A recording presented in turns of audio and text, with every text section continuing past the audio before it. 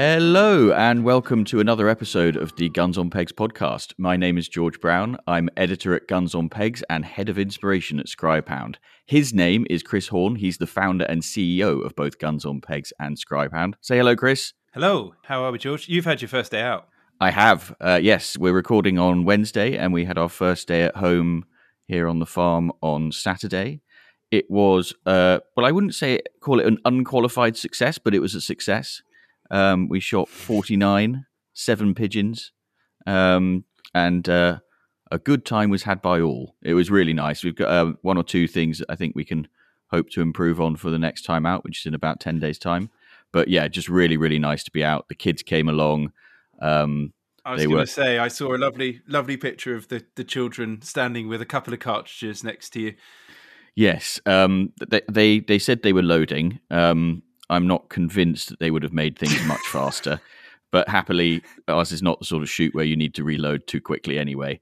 So that was fine, but they absolutely loved it. They've been coming out since they were 9 months old, and so they're properly indoctrinated now, I think. But yeah, it was a really nice family day.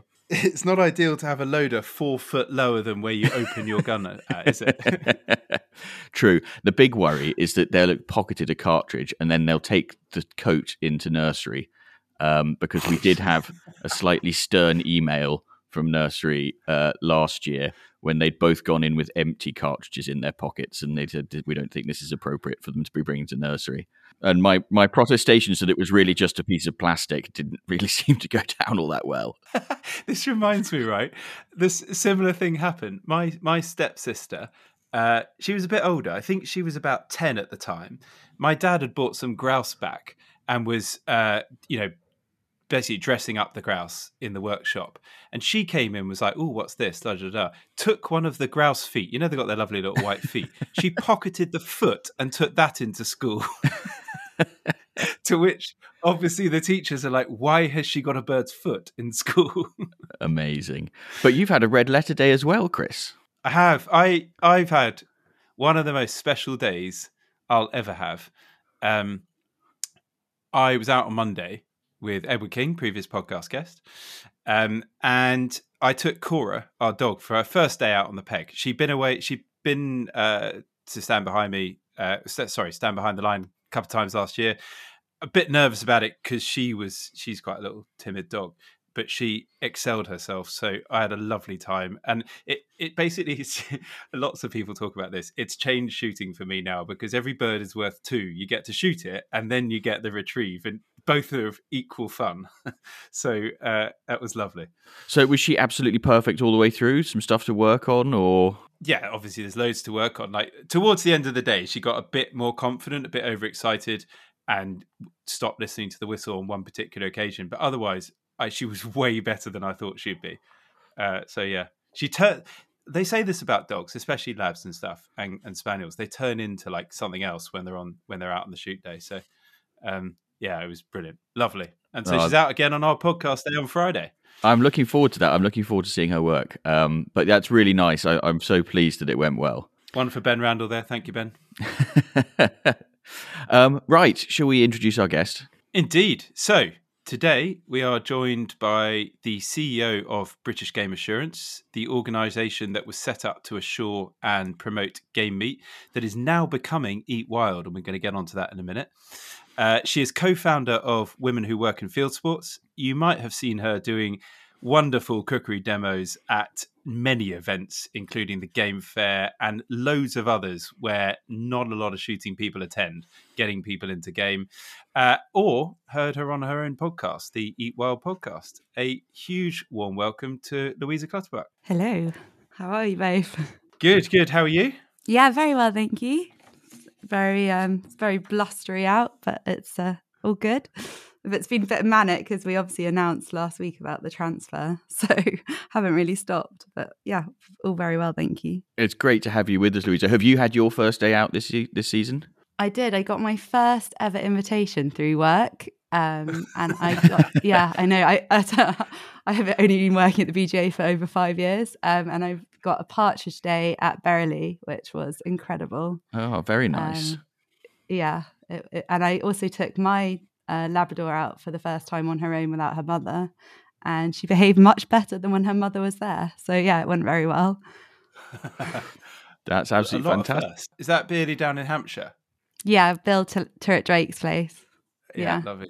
Saw him last night at book launch. Very good. Yeah. Your part of the world, George. It is very much my part of the world, and I know Bill quite well as well because he's. I think I've said this before on the podcast. He was president of my cricket club for quite a long time, and I played cricket with both of his boys. I know that part of the world very well. I've never shot there, but it looks like a very nice part of the world for shooting. Yeah, the last drive I think was beyond my skills. They were flying so high and so fast, but it was an amazing thing to experience. Good, as long as you enjoyed yourself. That's what matters. Correct. So we like to set things off and start as we mean to continue, really, and we do that by having a little drink. So I'm going to ask you, Louisa, what's that you're drinking? I am a very proud Herefordshire girl, so I'm drinking a Henry Weston's vintage cider. And also one of the main reasons is I don't allow myself these very often because they're very alcoholic and they are also very sugary. But on the Friday before we host one of our shoot days and I'm making 11s for everyone, I always let myself have one or two, which means I'm always a bit pissed by the time all my friends arrive for dinner. That's perfect. Though. I absolutely love it. So you're going to claim that Herefordshire is the home of the best cider, aren't you? Yes, I've had long discussions with Digby about this. And I think you maybe, Chris, actually. I did actually have my first Aspel's in Suffolk, and it was very good, but it's no Westons, I'm afraid. It is the best, though, Aspel's. I don't think there's any disputing it. Not Westons, without a doubt, sorry. Okay, we'll leave that one there. Overruled, Chris. well, I've gone to Suffolk, actually, so I'll chip in straight away with what I've got, because I grew up in Suffolk, so that's why I'm obviously loyal to Aspel's. And today I have a Suffolk gin. I have Fisher's gin. Don't think I've had it on the pod before. I'm fairly proud of the fact I think only once I've repeated a drink. And I think it was for the game fair where we kind of had to. Anyway, Fisher's gin, made in Aldborough, for those that know it, right on the beach. Literally getting battered pretty much by the waves.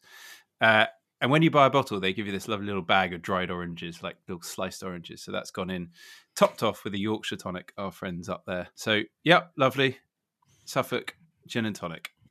Very nice. So you're claiming that because it's got a different gin in it, it's not the same drink as the other gin and tonics that you've had on this podcast. Is that what you're saying? That's more than a claim. There's absolutely no way that a gin and tonic classes all gin and tonics. Ooh, I don't know. That's like saying, "Oh, you had a wine on the podcast, therefore you've had wine. You cannot have wine again."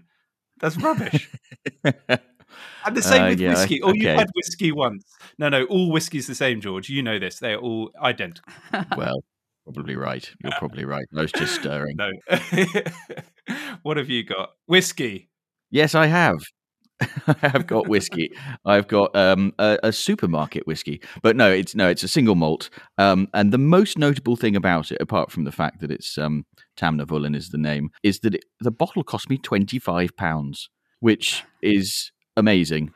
I can't help but feel I was charged the wrong amount. I feel like it should have been at least 35, because I feel like 25 doesn't cover the tax. So I'm very pleased about that. And the only slight downside is I've nearly finished the bottle, so I'm going to have to go and find another one at some point soon. But yeah, it's very nice. It's it's nothing particularly special, but special enough to be worth 35, not 25. Yeah, for sure. And special enough for 4:00 on a Wednesday afternoon. Pretty special then. Yeah, exactly.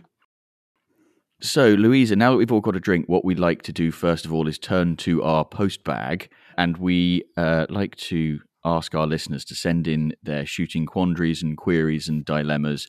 And I'm not quite sure if this one fits into any of those, but it's a section we call Whose Bird Is It Anyway? And this episode's Whose Bird Is It Anyway submission comes from somebody who emailed pod@gunsonpegs.com, who I have decided to call Aine.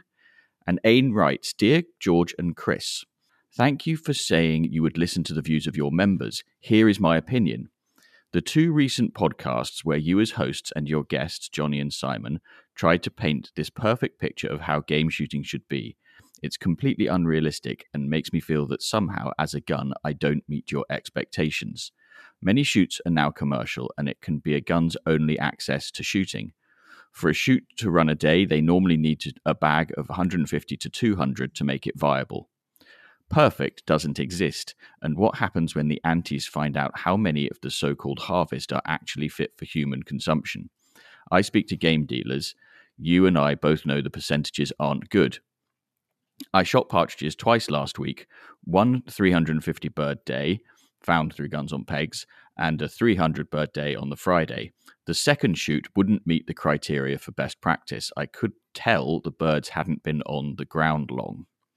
Where do you draw the line with your principles? Personally, I don't shoot ducks now because of how one particular shoot was run, but I'm not sure that some partridge shoots are much better, i.e. birds being released just prior to shooting and topping up, maize cover crops only, etc. However, the point is that it is for the shoot to decide what to offer and for the gun to decide whether to take the day. Guns on Pegs should not become the morality police. You were also intimating by going on about the food aspect that it's wrong for me to enjoy shooting for the sport. Perhaps you have to be guarded about what you say on a public podcast. Guns on Pegs is a fantastic platform that has revolutionized shooting availability. Please don't spoil it. Hey, welcome to the pod, Louisa. Wow. I'm not sure if Ain meant us to read that out, but I think it's good that we are. Why not? George, just before we move any further and discuss this bit by bit dissected, Ain, give us your thoughts. Why have you called him Ain? Ain as in Ayn Rand, who is a famous sort of libertarian thinker, philosopher, novelist type person. She very famously thought that everybody should just be allowed to do what they want, kind of thing. I'm not sure I've really grasped the nuances of the philosophy there, but that was the best I could come up with. It's very good. Okay, this needs some dissecting. Just a very quick, and I'm literally going to keep this under 10 seconds, recap for those that haven't listened to those podcasts. Do go and listen to them. They were heated at times. We're talking about best practice assurance. Coincidentally, this is lovely that Louisa is here. It wasn't even picked for you specially. This is timely. We're talking about social license. We're talking about net biodiversity, gain. We're talking about sustainability. And we are arguing a number of things that we can try and do as Guns on Pegs to look after the future of shooting. We've been debating quite publicly about what we can do and what our challenges are to achieve that. Summarised? Pretty good, yeah. So, from what you heard, Louisa, is there anything you want to chip in with straight away? Is there any particular bit of what he said that's got your grill up? I think we should all be the morality police, when it comes to shooting. Otherwise, it's not going to continue. I don't understand why he's just picking on you guys. Because we put our head above the parapet, I expect. I think there's a really interesting bit that I think you can probably talk about, Louisa, which is the number of birds that end up with game dealers that then cannot enter the food chain for any reason at all. I mean, that's basically what BGA was set up to try and combat as much as anything, wasn't it? Yeah, we were set up to make sure that every bird enters the food chain. There is no data on how many birds enter the food chain. And over the last 5 years, we have tried to gather that information. I'm sure you guys are aware that people are quite secretive within shooting. So trying to understand exactly where people's game is going, where the game dealer's sending it is really, really challenging. It's something that, now we're Eat Wild and this is going to be our sole focus, that I want to get more data, because obviously, with the census, how important it is to have that data. We know that the game market's increased 7%, but does that mean that more game is going into the food chain? We don't know. We just don't have that answer, I'm afraid. Goodness. So his point about game in the food chain, I think, look, when the antis find out, I don't think there's much in that. I think there's lots of other markets where things could be, well, if people were aware how bad they were. I mean, take salmon farming for one, much, much worse than game. So I don't think that's a big issue there.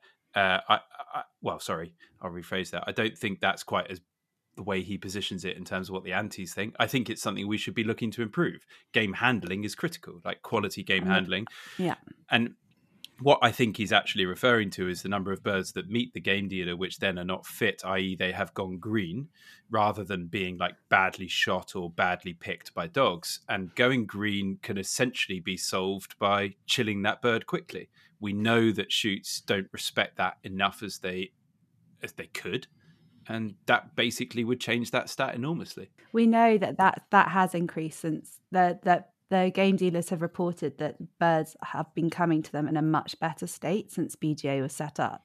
So that's a really positive thing going forwards. And obviously there are a lot of companies also that are doing pet food with game, but I'm not a huge fan of that because I think it undermines, what could be a really good meat resource. Yes, that's a very good point. Can I link that?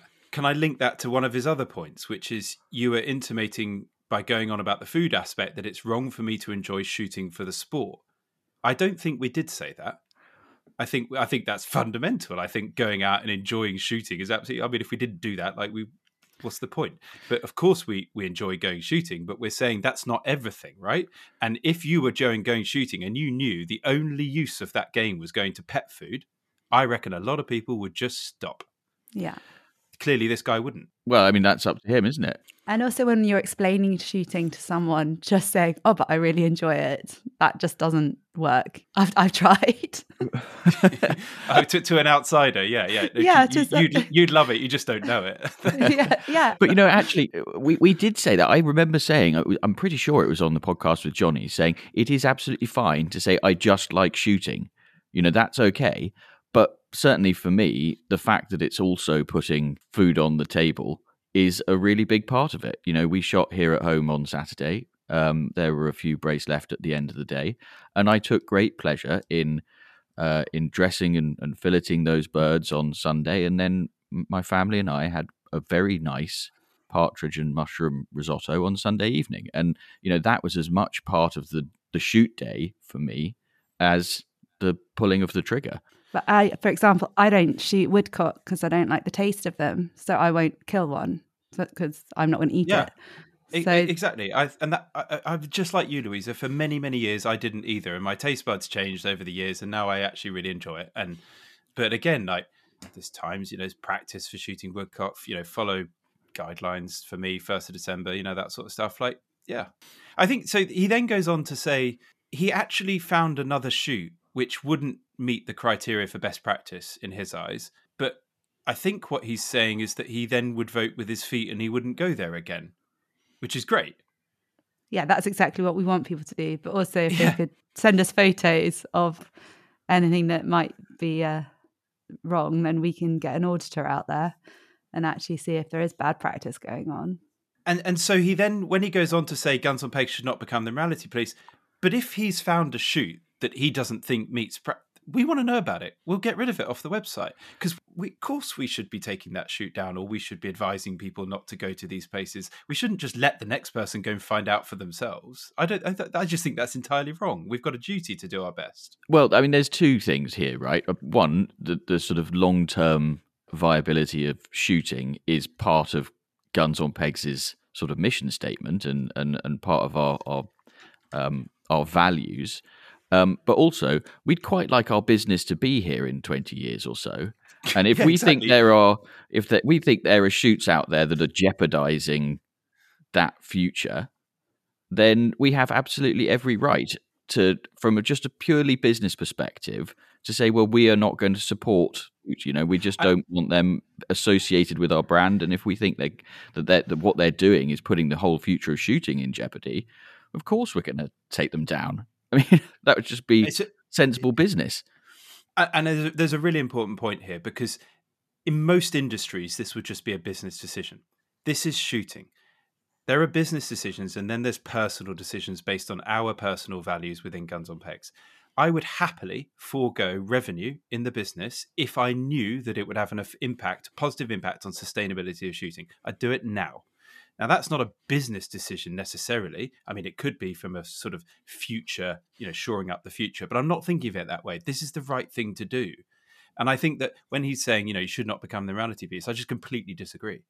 I think we should do whatever we can to try and make shooting more sustainable. Yeah, I completely agree with you. And also maybe talk to the person that runs the shoot and ask and question them, because then maybe that person will be like, oh, maybe I shouldn't be doing this. People actually are aware of what's going on. Do you know, that's a really interesting point, because, you know, you mentioned the census just now. We have a question in both the shoot owner census and the game shooting census that basically says how important is best practice to you. And consistently, year after year, shoots underestimate how important it is to guns. I can't remember the stats off the top of my head. Yeah, it's like it's double out of kilter. It's miles out. I think it was like 2/3 of guns really value it, and 2/3 of shoots said that they didn't value it at all. The guns didn't value it at all. Like, it was totally opposite with each other. Wow. But I think it's also important to say, like, I'd like to address this bit, which is he says that he now feels that he doesn't meet our expectations. And I think this is maybe where I am a bit of a libertarian about it, which is, look, I'm not judging you. I have the standards that I value, the things that I value about shooting and the types of things that I like to do. I'm not going to stop you from doing it. You know, my desire to shoot a 350 bird day isn't all that strong. I don't object to you doing it particularly. I'm very happy doing what I do. Yeah, that's what shooting's all about. We've all got our own preferences. It's quite a broad church in that sense about what people like. You know, he's saying here, look, I don't shoot ducks now because of how one particular shoot was run. Fine. So he's already said he has his preference. I'm with him on that. I don't really like shooting. I love wildfowling. I see that totally different to reared duck. I just don't shoot reared duck. Just not my cup of tea. Same. That's fine. A lot of other people love it. I'm not going to stop them doing it. Be my guest. Where I do have an issue is if the shoot's handling it in a really bad way, or if the game's not going into the food chain or something. That's different. Gosh, it's all got very deep. Like, he's emailed us saying he's not agreeing with us, and I feel like we're in agreement. Apart from the morality thing, we're in agreement with nearly everything he says. Right. Well, thank you very much for that. It's always I think it's actually really important that we talk about these things. I don't think it gets talked about enough, and you know, there'll definitely be some people who think we're completely wrong, and you know, fine. Yeah. Again, email us and tell us we're wrong again. It's fun. Yeah, we'll read it out and we'll discuss. I love it. Good. Thank you, Ain. So, Chris, I feel like we've had an unpopular opinion, but let's have another one. This unpopular opinion comes from someone that George has called Brontes. Brontes? I'd say Brontes. The other day, I was watching shooting videos on YouTube and found a video of high bird pheasant shooting in Scotland, featuring a very well-known game shot. He was double gunning, and his shooting was always incredible, with bird after bird being knocked down with machine-like efficiency.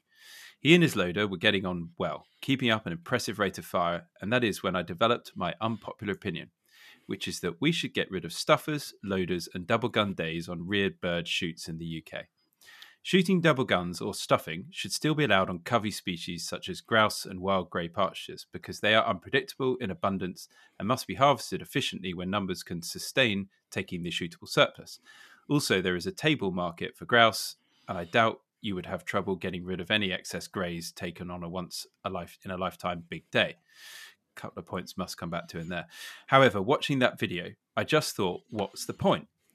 If those birds were that testing that you have to have a rate of fire to achieve the bag, why not load for yourself? Slow down and shoot less while still enjoying amazing sport. I know double gunning is an art, but when shooting reared birds, surely it's more about greed rather than for the experience of shooting with a loader for its own sake. Very interesting. The first thing I would like to say is, don't believe everything you see on YouTube. Editing is very, very effective at making it look like people never miss. Let's just keep that in mind. Maybe we should this should be a little game now, George. We should just put videos of you up on YouTube, never missing, and you will get talked about as one of the greatest shots. You will have to do a lot of filming to get even a short video. Go on. Who wants to go and offer some thought on this unpopular opinion? So we have to decide now whether we think this is popular or unpopular. Louisa, have you ever shot on a double gun day? No. That's what I was just thinking. I have absolutely zero experience. The only time that people load for me are usually when it's one of like my best girlfriends who don't know how to shoot, and I love having them on the peg to chat. So yeah. And as we've already discussed, I've also not shot a double gun day, and as we've discussed, having my kids loading for me as they were at the weekend definitely didn't increase my rate of fire. But Chris, you move in exalted circles. You must have done some double gunning. I've done quite a bit of double gunning, and I have to say I'm with this person. I haven't done it for a while, and I will tell you the last time I went on a day and I was told it was double guns, I deliberately packed my side-by-side single gun, and I said to him, I won't be requiring a loader. Sorry, I will load from my own pocket. It just wasn't up for it, and I shot just as many as the others on the day. It made bugger all difference. And the ratio on the day from the team of guns was 14-1, different issue altogether. I shot the low ones out the side and had a whale of a time. And I having done it quite a lot, and I've loved it, I will be honest, when I first started shooting, or first day double gunning on pheasants down on Exmoor, like that was like the best thing that ever happened. It was amazing. But I think in time I've sort of come to arrive at this person's opinion too. Unnecessary. Why do we do it? Just literally the rate of excitement from pulling down birds. And I don't know. So when you were double gunning, do you still remember each bird you've killed? No, of course you don't. No, yeah. So so I would probably agree. I don't think you need it then. So I've just realised that I just to tell a little bit of a porcupine. I have done some double gunning, but only on clays. And my lasting memory of that is that after about 3 minutes, my arms were giving up. I was admittedly using, a couple of big, heavy, but at least by, compared to my side by side, big, heavy over and unders, the sort of gun that I'm not used to using. But I just think, as a physical thing, I think it would get quite uncomfortable quite quickly, double gunning, unless it was completely necessary, or just the adrenaline kick in and you don't feel it. Yeah, of course, you get tired. But so double gunning, I've double gunned on grouse, and it is just unbelievable, right? You understand, as he's saying, you understand the unpredictable abundance of grouse, how they come through the line. You need to get on top of them because of the surplus levels they need to meet. You need to double gun in those scenarios to be able to get the numbers required. So you understand your role and why you have those guns. Where I've started to become confused with double gunning on pheasant shooting or partridge shooting is just walk through the cover slower. You could drag out that day if you want to hit that bag. You don't need a double gun. The only reason you would is your single gun will get so bloody hot, you need to cool it down. But then it comes back into a whole load of other questions, doesn't it? Interesting. I definitely think that, this is again, this is my personal point of view. I have never been on a day where I've thought, do you know what would have made that better is if I'd been shooting at 4 rounds a minute rather than 2. That's just not a feeling that I've ever had. Now, I think it's probably also true that I wouldn't say no just so that I experienced it. So paint this as a scenario, right? You're on a lovely day. Let's just say it's a farm shoot. I say that in a sense that it wouldn't be a normal sort of double gunning shoot. A lovely bird comes over and you shoot it with a second barrel. And immediately behind it is another beautiful bird that you're not going to see for another 2 weeks. What do you wish?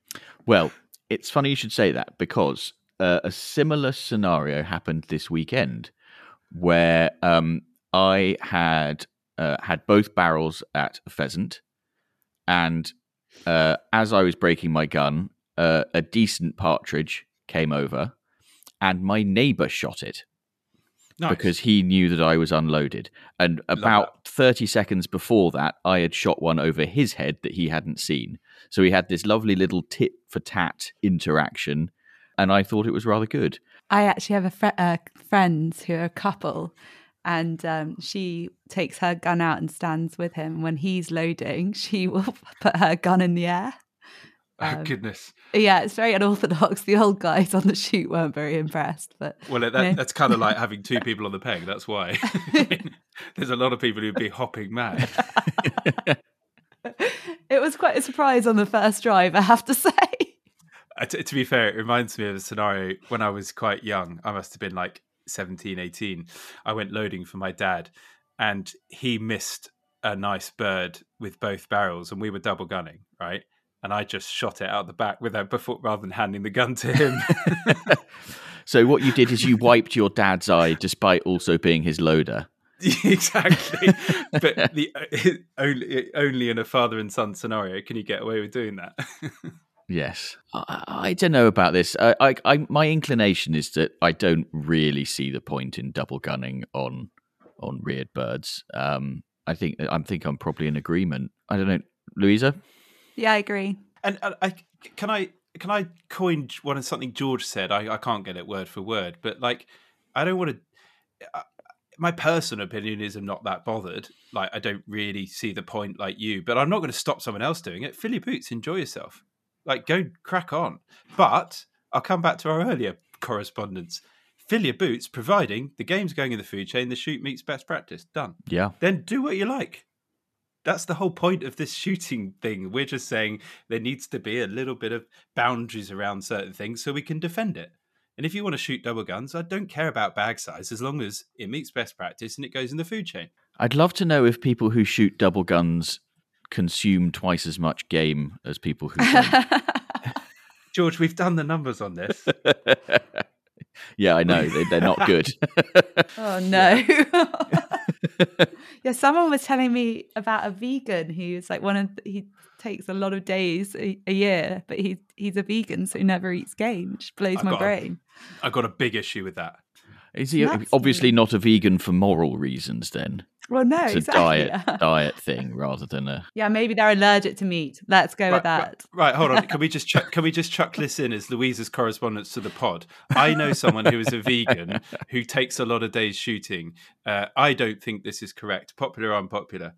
Surely we're getting unanimous verdicts from the shooting community on that one, no? Usually the vegans are the easiest to convert to game. So that's a very good... Yeah, it's interesting that. I think they must be allergic. I think that's the only way you're allowed to shoot and not eat it. Yeah. Yeah. You're absolutely right about converting vegans. Like the whole sort of eat what you hunt is quite defendable. Isn't that what Mark Zuckerberg does? Isn't he's a vegan apart from stuff he hunts? But in America, it's not legal to eat what you've hunted. No, it's not legal to sell. Oh, not legal to sell it. Okay, yeah. But apparently California has quite a booming game. So the US is actually on my hit list. So interesting. Yeah. Yeah. It's interesting. If I was going to try and turn a vegan into a meat eater, I'm not sure I'd go straight to game. I'd probably go to like a smoked shredded chicken from the Chinese takeaway or something. Or maybe a bacon sandwich. My sister was a vegetarian and I started eating a little bit of venison and then a bit of pheasant that I'd shot. And now she's back to being a full-blown meat eater and went out shooting with me last year. So good work. There needs to be a league table for this, by the way. The number of converted people by the shooting community. We went to Bristol a few years ago and we chose it because it had the highest populations of vegans. And we got quite a few vegans tasting it because a lot of them had given up meat for carbon reasons, climate change reasons. So, yeah. That's interesting. Is that what that's what you found? Yeah, one of the biggest reasons people don't give up meat is usually due to climate change. Yeah, and if you're against factory farming on moral grounds, but you're not sort of you don't object to eating meat on animal rights grounds, then game is a great alternative. If you like free range, if you like organic, then game is where it's at, right? Yeah, wild food. And we've talked about this. I think maybe it was with Mike Robinson. We were talking about if you really like climate change, if you want to. No, I got that wrong. Not if you like climate change. If you don't like climate change, then eating venison is a bloody good way to make sure there's more trees. Yeah, I've got a new hashtag, eat a deer, save a tree. Save lots of trees. Although I appreciate that's not as good a hashtag. It's really basic marketing though. Yeah. So let's do the vote. Unpopular or popular opinion? Louisa? I think popular. I agree with them. Don't need loaders. Chris? Well, I agree with him. I couldn't comment on whether this is popular or unpopular. I'd actually really like to know. I agree with him on his reasoning. You? Yeah. I agree. I think his reasoning is sound, but I think I'm going to say unpopular because I don't think we should stop just because we don't. I don't think we should stop people from doing it if they want to. But I think I wouldn't. Yeah, I think that's absolutely right. Yeah. Good. Right. So Ain, Brontes, and now you, Louisa, are all members of the most noble order of the Garters and will very soon be in receipt of a set of the much coveted, highly prized Guns on Pegs podcast Shooting Sock Garters. If you too have got a shooting confession, quandary, or a query that you'd like us and our guests to help you with, or if you've got an unpopular opinion, you'd like to tell us about a forgotten drive, or tell us that we're wrong about any of the things that we have said just now, please do drop us an email to pod@gunsonpegs.com and you will qualify for some Garters if we read it out. So, Louisa, the listeners need to understand, first of all, what's the BGA and where did it come from? It's really important for the rest of this conversation. But so the BGA was set up about 5.5 years ago to address the problem of, two problems, making sure that every bird entered the food chain, which I've alluded to already, and also to bring in self-regulation so that the government couldn't enforce laws onto us and we could prove that we were getting our house in order and basically demonstrate that shoots are adhering to best practice and benefiting the environment. So am I right in saying, hold on, what was the BGA before, what was the A before assurance? So we started British Game Alliance. That's it. It was British Game Alliance. So, but because I think one came before the other, if I remember correctly. It was very much marketing of game and getting game into the food chain. Yeah. And the assurance sort of came as a reason to, as the requirement to actually do a good job at that. Is that right? So we found that one of the main reasons that a lot of retailers, restaurants, pub groups, hotels, etc., hadn't taken game before because there was no traceability and there wasn't an assurance scheme like Red Tractor. So that's why we needed the assurance scheme to be able to open up the new market. I think people massively don't understand that. Yeah. George, what do you reckon? What's your opinion on that, of what the shooting community would understand of the BGA? I think you're absolutely right. I think a lot of people don't. I mean, this is probably true of all the organisations to a greater or less extent. A lot of people don't really know what the objective is a lot of the time. They'll see that, such and such a piece of advice has come out and they either like it or don't like it. And they just don't really think about what the aim of it is.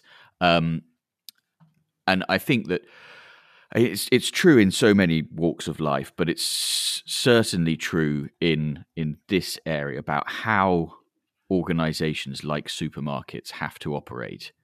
Unless you are involved in that in some way, it's very difficult to get a feel for what are the things that matter to those kind of businesses, and things like quality control.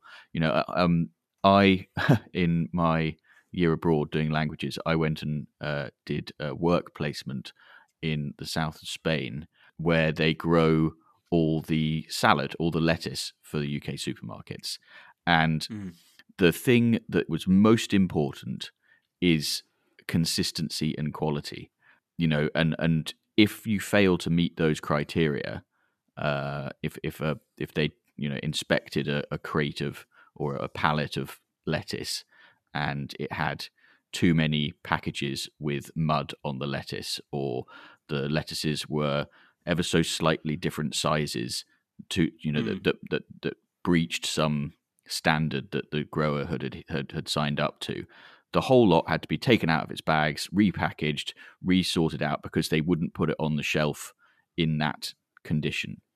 And there were huge fines, and so that the way those businesses operate and the standards that they think the consumer demands are so strict, and that makes a fairly uncontrollable product like game an enormous risk for them. And we've got to separate out like that. We must say to that, rightly or wrongly, because there's a lot of that I think we as consumers don't agree with, like the whole wonky veg scenario, right? I think there's most people now are just like, this is ridiculous.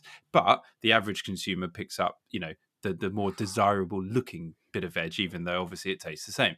So rightly or wrongly, and also to add to your point, there is apps out there now where you can scan a barcode and see the traceability of that bit of food right away from where it came from. In game, we haven't got a Scooby-Doo. We're just behind the times. And so I can totally understand why these retailers that are at the forefront of sort of consumer trends just saying I'd rather not take the risk. I can see that. But they are now, thanks to the BGA. So you've obviously made good progress. And how important has assurance been to that progress? Well, Sainsbury's, one of the largest supermarkets in the UK, had never taken game. And 3 years ago, they started selling pheasant fillet that had the BGA logo on the front. So they never would have done that if there wasn't that assurance scheme there in place. The problem now with supermarkets is lead, sadly. And it's one of the reasons, for the last 5 years, supermarkets were our biggest. That's where we wanted to be. We wanted to be in everywhere from Asda to Tesco's, which I think are the last two that aren't selling pheasant at the moment.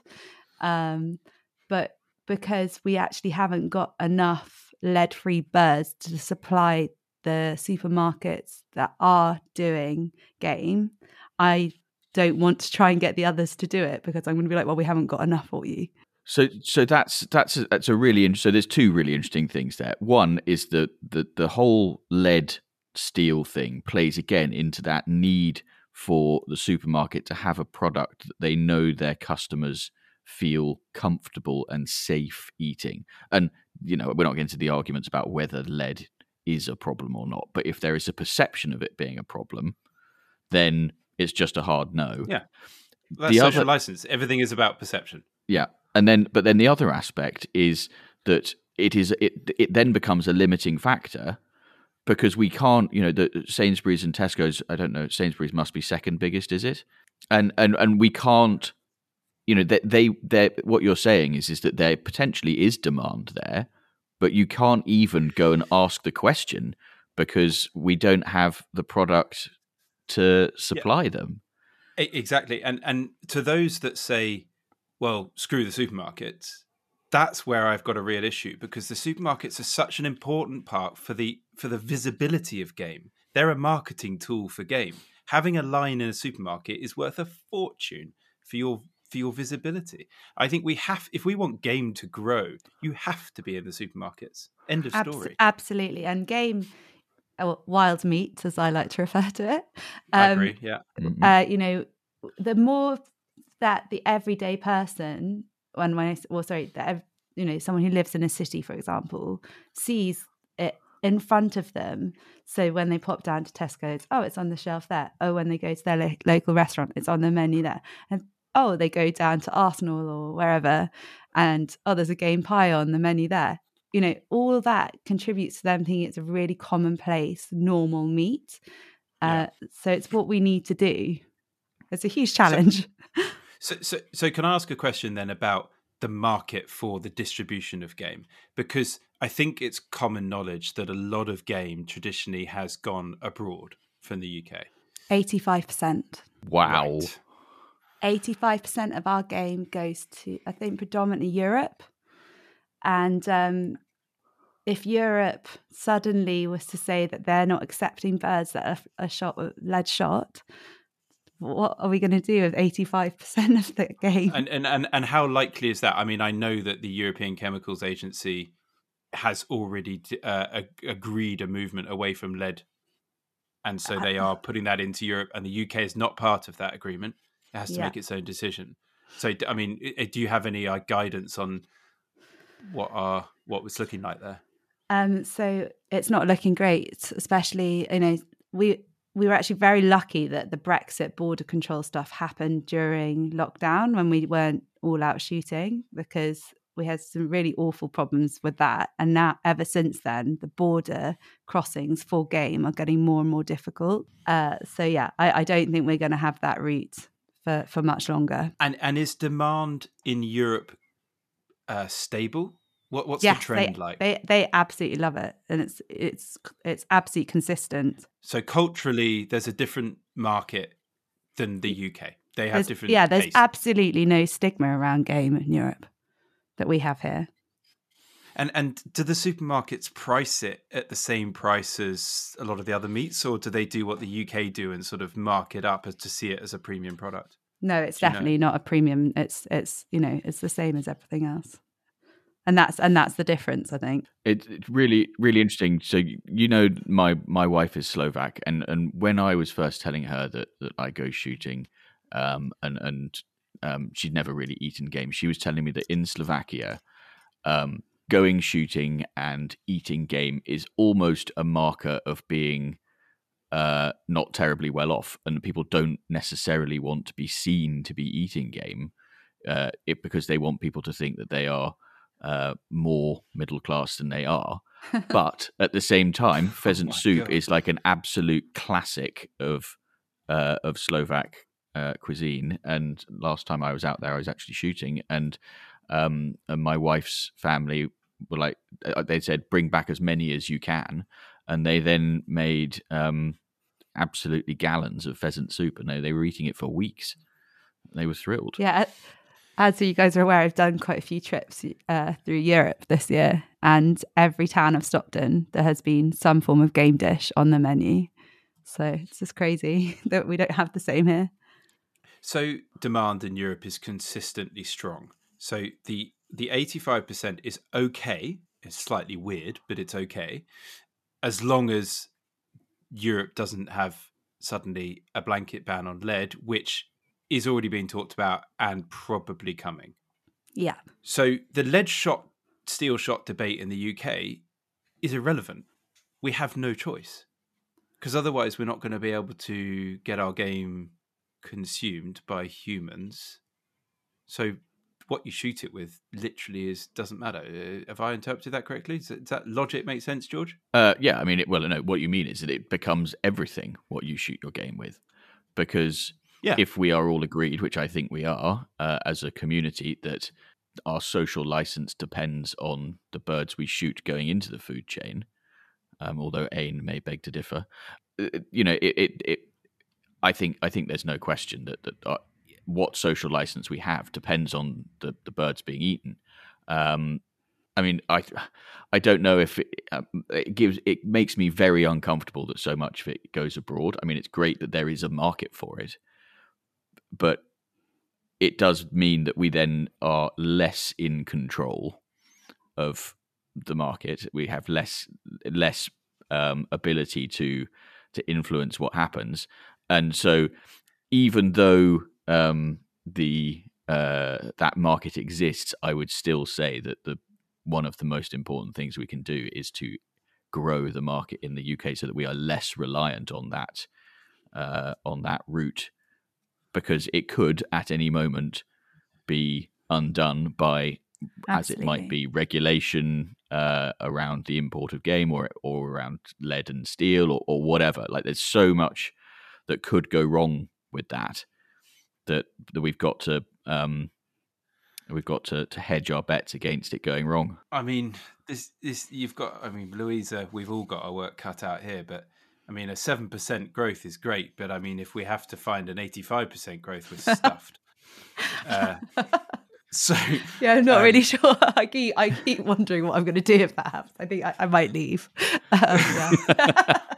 But we need to be proud. It's a British produce. We need to be really proud of it. And what I say to people is, if you are just, if you're a gun and you're going to lots of different shoots, ask them where their game goes. What, does it go to the local game dealer? What's happening to it? And have an interest. And, if it is going to a game dealer, maybe say, oh, well, are you going to go suggest potentially going lead free?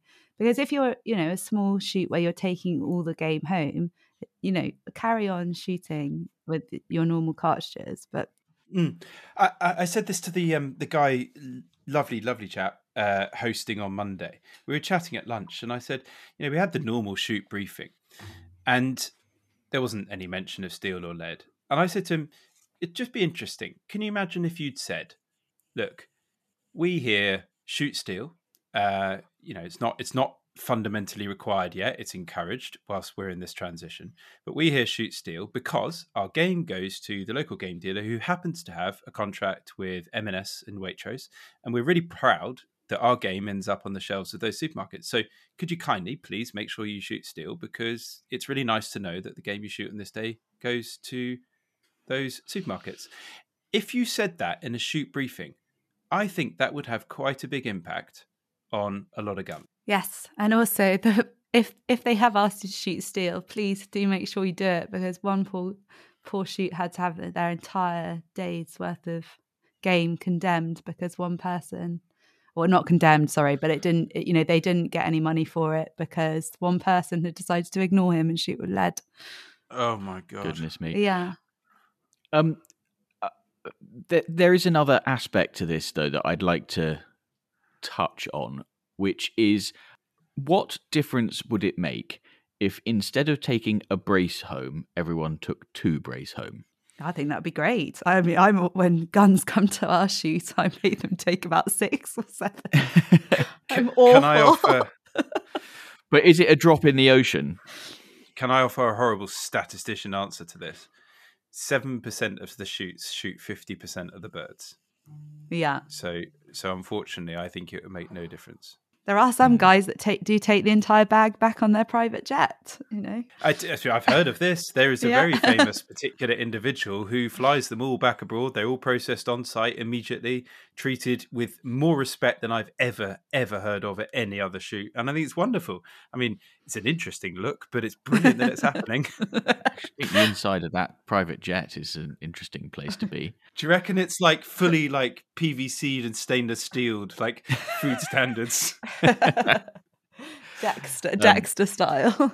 Yeah, have to be aluminium. I was going to say the anything to declare bit would be a bit interesting, but then I thought, no, he probably doesn't go through there in the airport. I think we're at a point where we've got to move this on to the point we alluded to right at the start of this pod, which is the PGA has moved assurance to say, this is coming to you, Louisa. It's moved assurance to aim to sustain. You're going to explain why. And the PGA is becoming Eat Wild. That is correct, right? Have I got that right? That is absolutely correct. I'm really regretting having my Westerns now.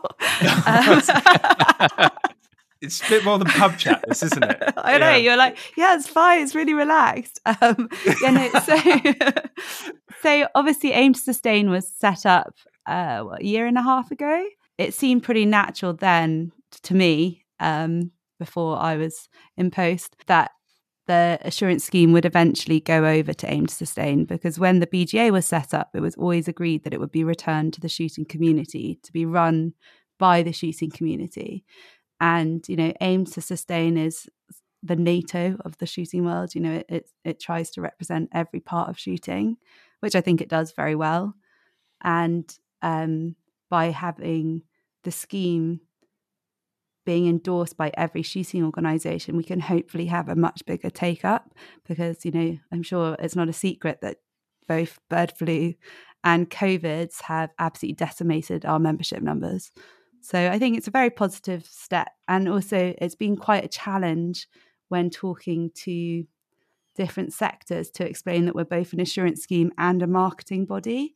So hopefully it'll be much clearer messaging now that Eat Wild, Development Board for Game, and the assurance scheme. And also it means that we can also represent other assurance schemes, not just the Aim to Sustain one. I love the move. Eat Wild is a brilliant name. We just said it already, wild food, like we've talked about that. I think the idea of Eat Wild just sits perfectly. Go and market the hell out of game, Eat Wild as your name. Lovely. And I agree entirely. Aim to Sustain, unified backing of all organisations talking about assurance. Everyone supports it, all the public bodies. It gives it a much better chance. Because I'm right in saying that there is also a new venison assurance scheme. Is that right? Or have I imagined that? No, yeah, it's... Oh, I'm sorry, I'm so bad with acronyms. I think it's like the Quality British Wild Venison Scheme. I will get better at remembering that. But yeah, that has just launched as well. Why is that separate? That's a shame.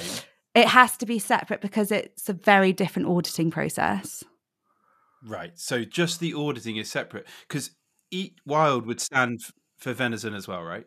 Yes. So Eat Wild, we cover all wild meat. So if anyone is listening, you're a restaurant and you've never used any type of game before or wild meat, you would just call us up and we would be able to help educate you. We could, help you with recipe development, all that sort of stuff for any wild meat, not just feathered game or venison. We're going to do hare, rabbit.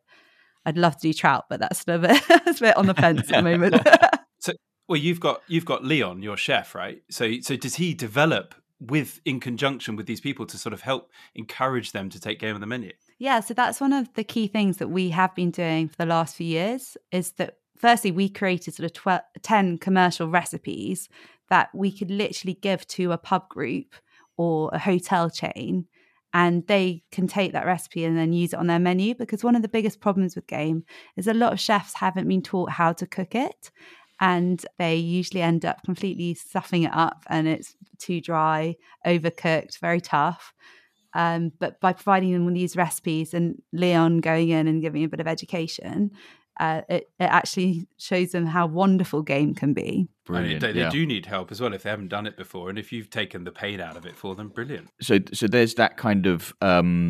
I suppose almost like B2B, business to business type stuff, but you also do, and I think are planning to do a lot more kind of sort of general public mass market outreach stuff as well. Is that right? Yes. So we did Carfest, which was our first music festival this year. And boy, it was an eye opener. I really couldn't get over what is a venison? And what game are you talking about? Like netball, hockey? Like people, I can't believe. I promise. I don't know how many people asked us those questions. So then that's when I suddenly was like, we've got to stop calling it game. We've got to call it wild meat. Oh my God, that's cracking research. That is like the shooting community would not be aware of that. So yeah, this is something I have to, because a lot of people who are in the shooting community don't really understand what Eat Wild is or is trying to achieve. But the people that I'm trying to talk to with Eat Wild are not the shooting community. I'm trying to talk to someone in the inner city who's literally never seen a pheasant, doesn't know what a deer is, couldn't tell you the difference, what even is a deer, let alone a fallow, a roe, whatever. And that's why we're launching a separate campaign, which is the Back British Game campaign, to talk to the shooting community about what we're doing with Eat Wild, so that we don't have to change the messaging of Eat Wild, if that makes sense. So Back British Game, I mean, that's what it says on the tin, right? Yeah, very similar to Back British Farming. But sort of the strap line is Back British Game to ensure it will be there for the next generation to enjoy. I have an important question. Can I have a car sticker that says Back British Game, please? Yes. I actually this morning had a very exciting meeting choosing the logo and what collateral I'm going to make. And we're going to launch a little shop where people, if you donate 10 quid, you'll get a car sticker and a badge and that sort of stuff. Brilliant. I'm we've got to get this going hell for leather. Every single Tom, Dick and Harry go shooting sort of have something to do with Back British Game. Everyone can get on board with this. Yeah, it's exactly. It's, because Eat Wild is predominantly a food marketing business going forwards. We're not really a shooting organisation. And so I hope people will see Back British Game as something that everyone can support. Whether you're a cook or a gun, a picker up, beater, doesn't matter. Just support Back British Game. And so the revenue from the bumper stickers or whatever, that all goes into funding the wider Eat Wild activity. Is that right? Absolutely. Yeah, nice. Exactly. Really nice. It's controversial comment coming slightly off topic. It reminds me of my dad talking about a car sticker he saw in the 80s, which was Back British Manufacturing, drive a Japanese car off the road today. Jesus Christ. I mean, times have changed, obviously. But we need some stickers, please, Louisa. That would be great. Caps, pin badges, the lot. And then so how you... Do you know what people really like? Garters. I was thinking like T-shirts though that say, pheasant has X amount more protein than chicken. I'll have a vest. I'll have a wife beaters. Yeah. Wife beaters and bucket hats. What is your wife beater going to sound it? My pheasant is better than your chicken. Yeah. Just that. Yeah.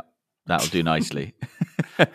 Louisa, you and I are going to have to go. We'll go to the pub and we will come up with some really good designs. Sounds good to me. Just have this all on your website. Connect it up to that company, swag.com, and then you just get it on demand, printed and delivered to people's door. They can have whatever they want. Oh, great. Are you sponsored by them, Chris? No, I just think it's a brilliant business. It literally catered to that need of like, I want this, but I don't want to buy like 500 of them. Oh, yeah, I have actually been looking for a fulfillment centre, so maybe that's just save me a job. Swag.com. It's obviously American with a name like that. But anyway, well, good luck with Back British Game. So, but I think I've seen somewhere about the sort of wider fundraising. Are you hoping, how's that going to work with this? So we'll continue to do our 50p levy, which hopefully most people are aware of. You know, it's a small cost for a long-term investment, is how I like to see it. And the 50p levy will still go on any invoices. You know, in the last few years, it's only been shoots that have been registered for assurance, but we're obviously opening that up to any shoots that want to support the marketing of game. So, any shoots that would like to sign up to the 50p levy on their invoices would really appreciate it. Can syndicates and private shoots join that? How can people who aren't on commercial shoots do that? Even if you're just going on a rough shoot, you know, if I go on a little walkabout and you get 3 birds, you could just send me £1.50. That would be taped to an envelope. Yeah. Don't care. It's anyone that backs British Game. This isn't about size. This is about a future for British Game. This isn't about, they shoot more than me or whatever. That's all irrelevant. You back British Game or not, yes or no?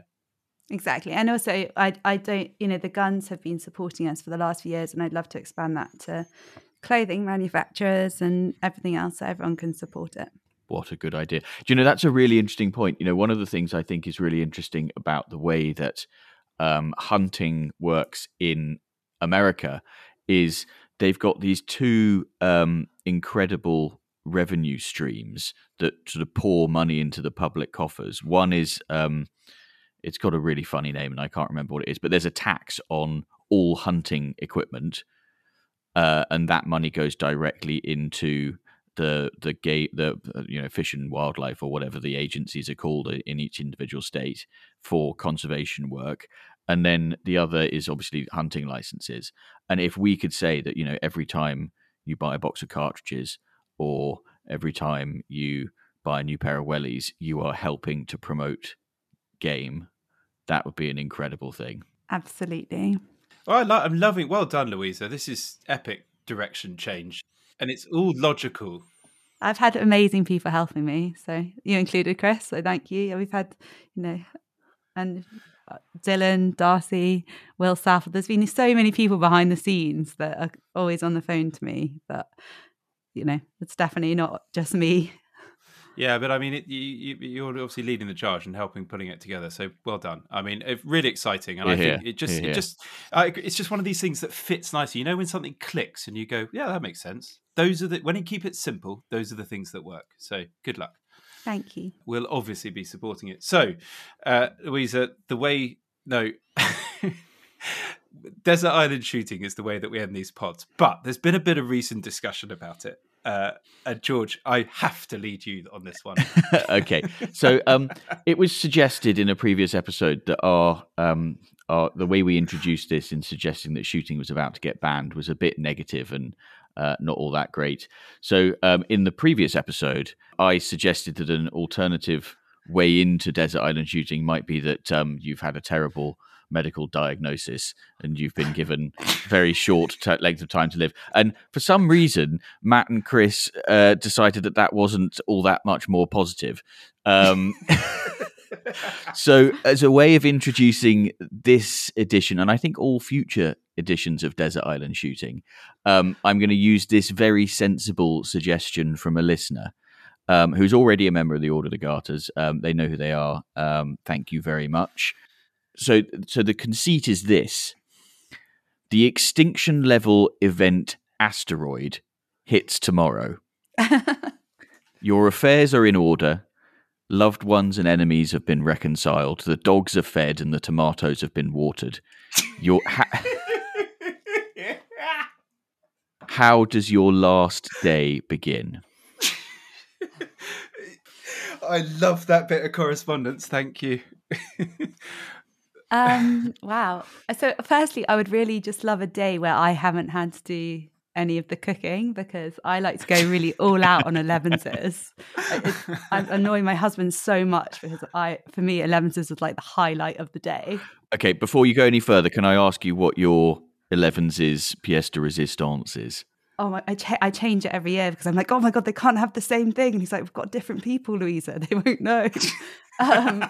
But obviously, I do a pheasant venison sausage roll, Wow. pheasant cocktail sausages, usually some flapjacks. I did try to do sliders one year, like pheasant sliders. That was just too hard though if I was shooting. So yeah, 11s is a big part of my day. It's one of the best parts of the day. Yeah, especially if you've got someone like this putting all the effort in. Okay, so none of that, right? How's But no, so I actually, part of my day, which I think I've been thinking about this quite hard. I think I'd like to do like a mixed species day, because that I think is usually the most challenging and the most fun. And we do it at Christmas around Jack's, my husband, around his uncle's estate, where we all go. And I would really love to do that, but kind of all over the world, and do a different animal in each country that you have to eat. That it has to be an edible animal that is delicious. And then I would I'd have 11s probably cooked by someone like Mark Kempson, who has WA and the best game chef I think I've ever come across. I ate there last week and it was amazing. Honestly, you kept that quiet. I dream about his food. It is amazing. He is, the best. Highly recommended. Yeah, definitely. So he would be cooking for me on my day. So he's going to stand there at the start of the day and be given order after order from you to exactly what you want, and then just go and deliver it. I think hopefully he'll surprise me. I don't want to have to think about what's going to be given to me. But basically, every time I've shot something, I'll be given something else to eat. So yeah, and then I went to finish the day in a pigeon tower just with my husband Jack and a nice bottle of wine. I think would be my sort of very nice. Okay, so you're going on your multi-country, multi-species day. Which countries, which species?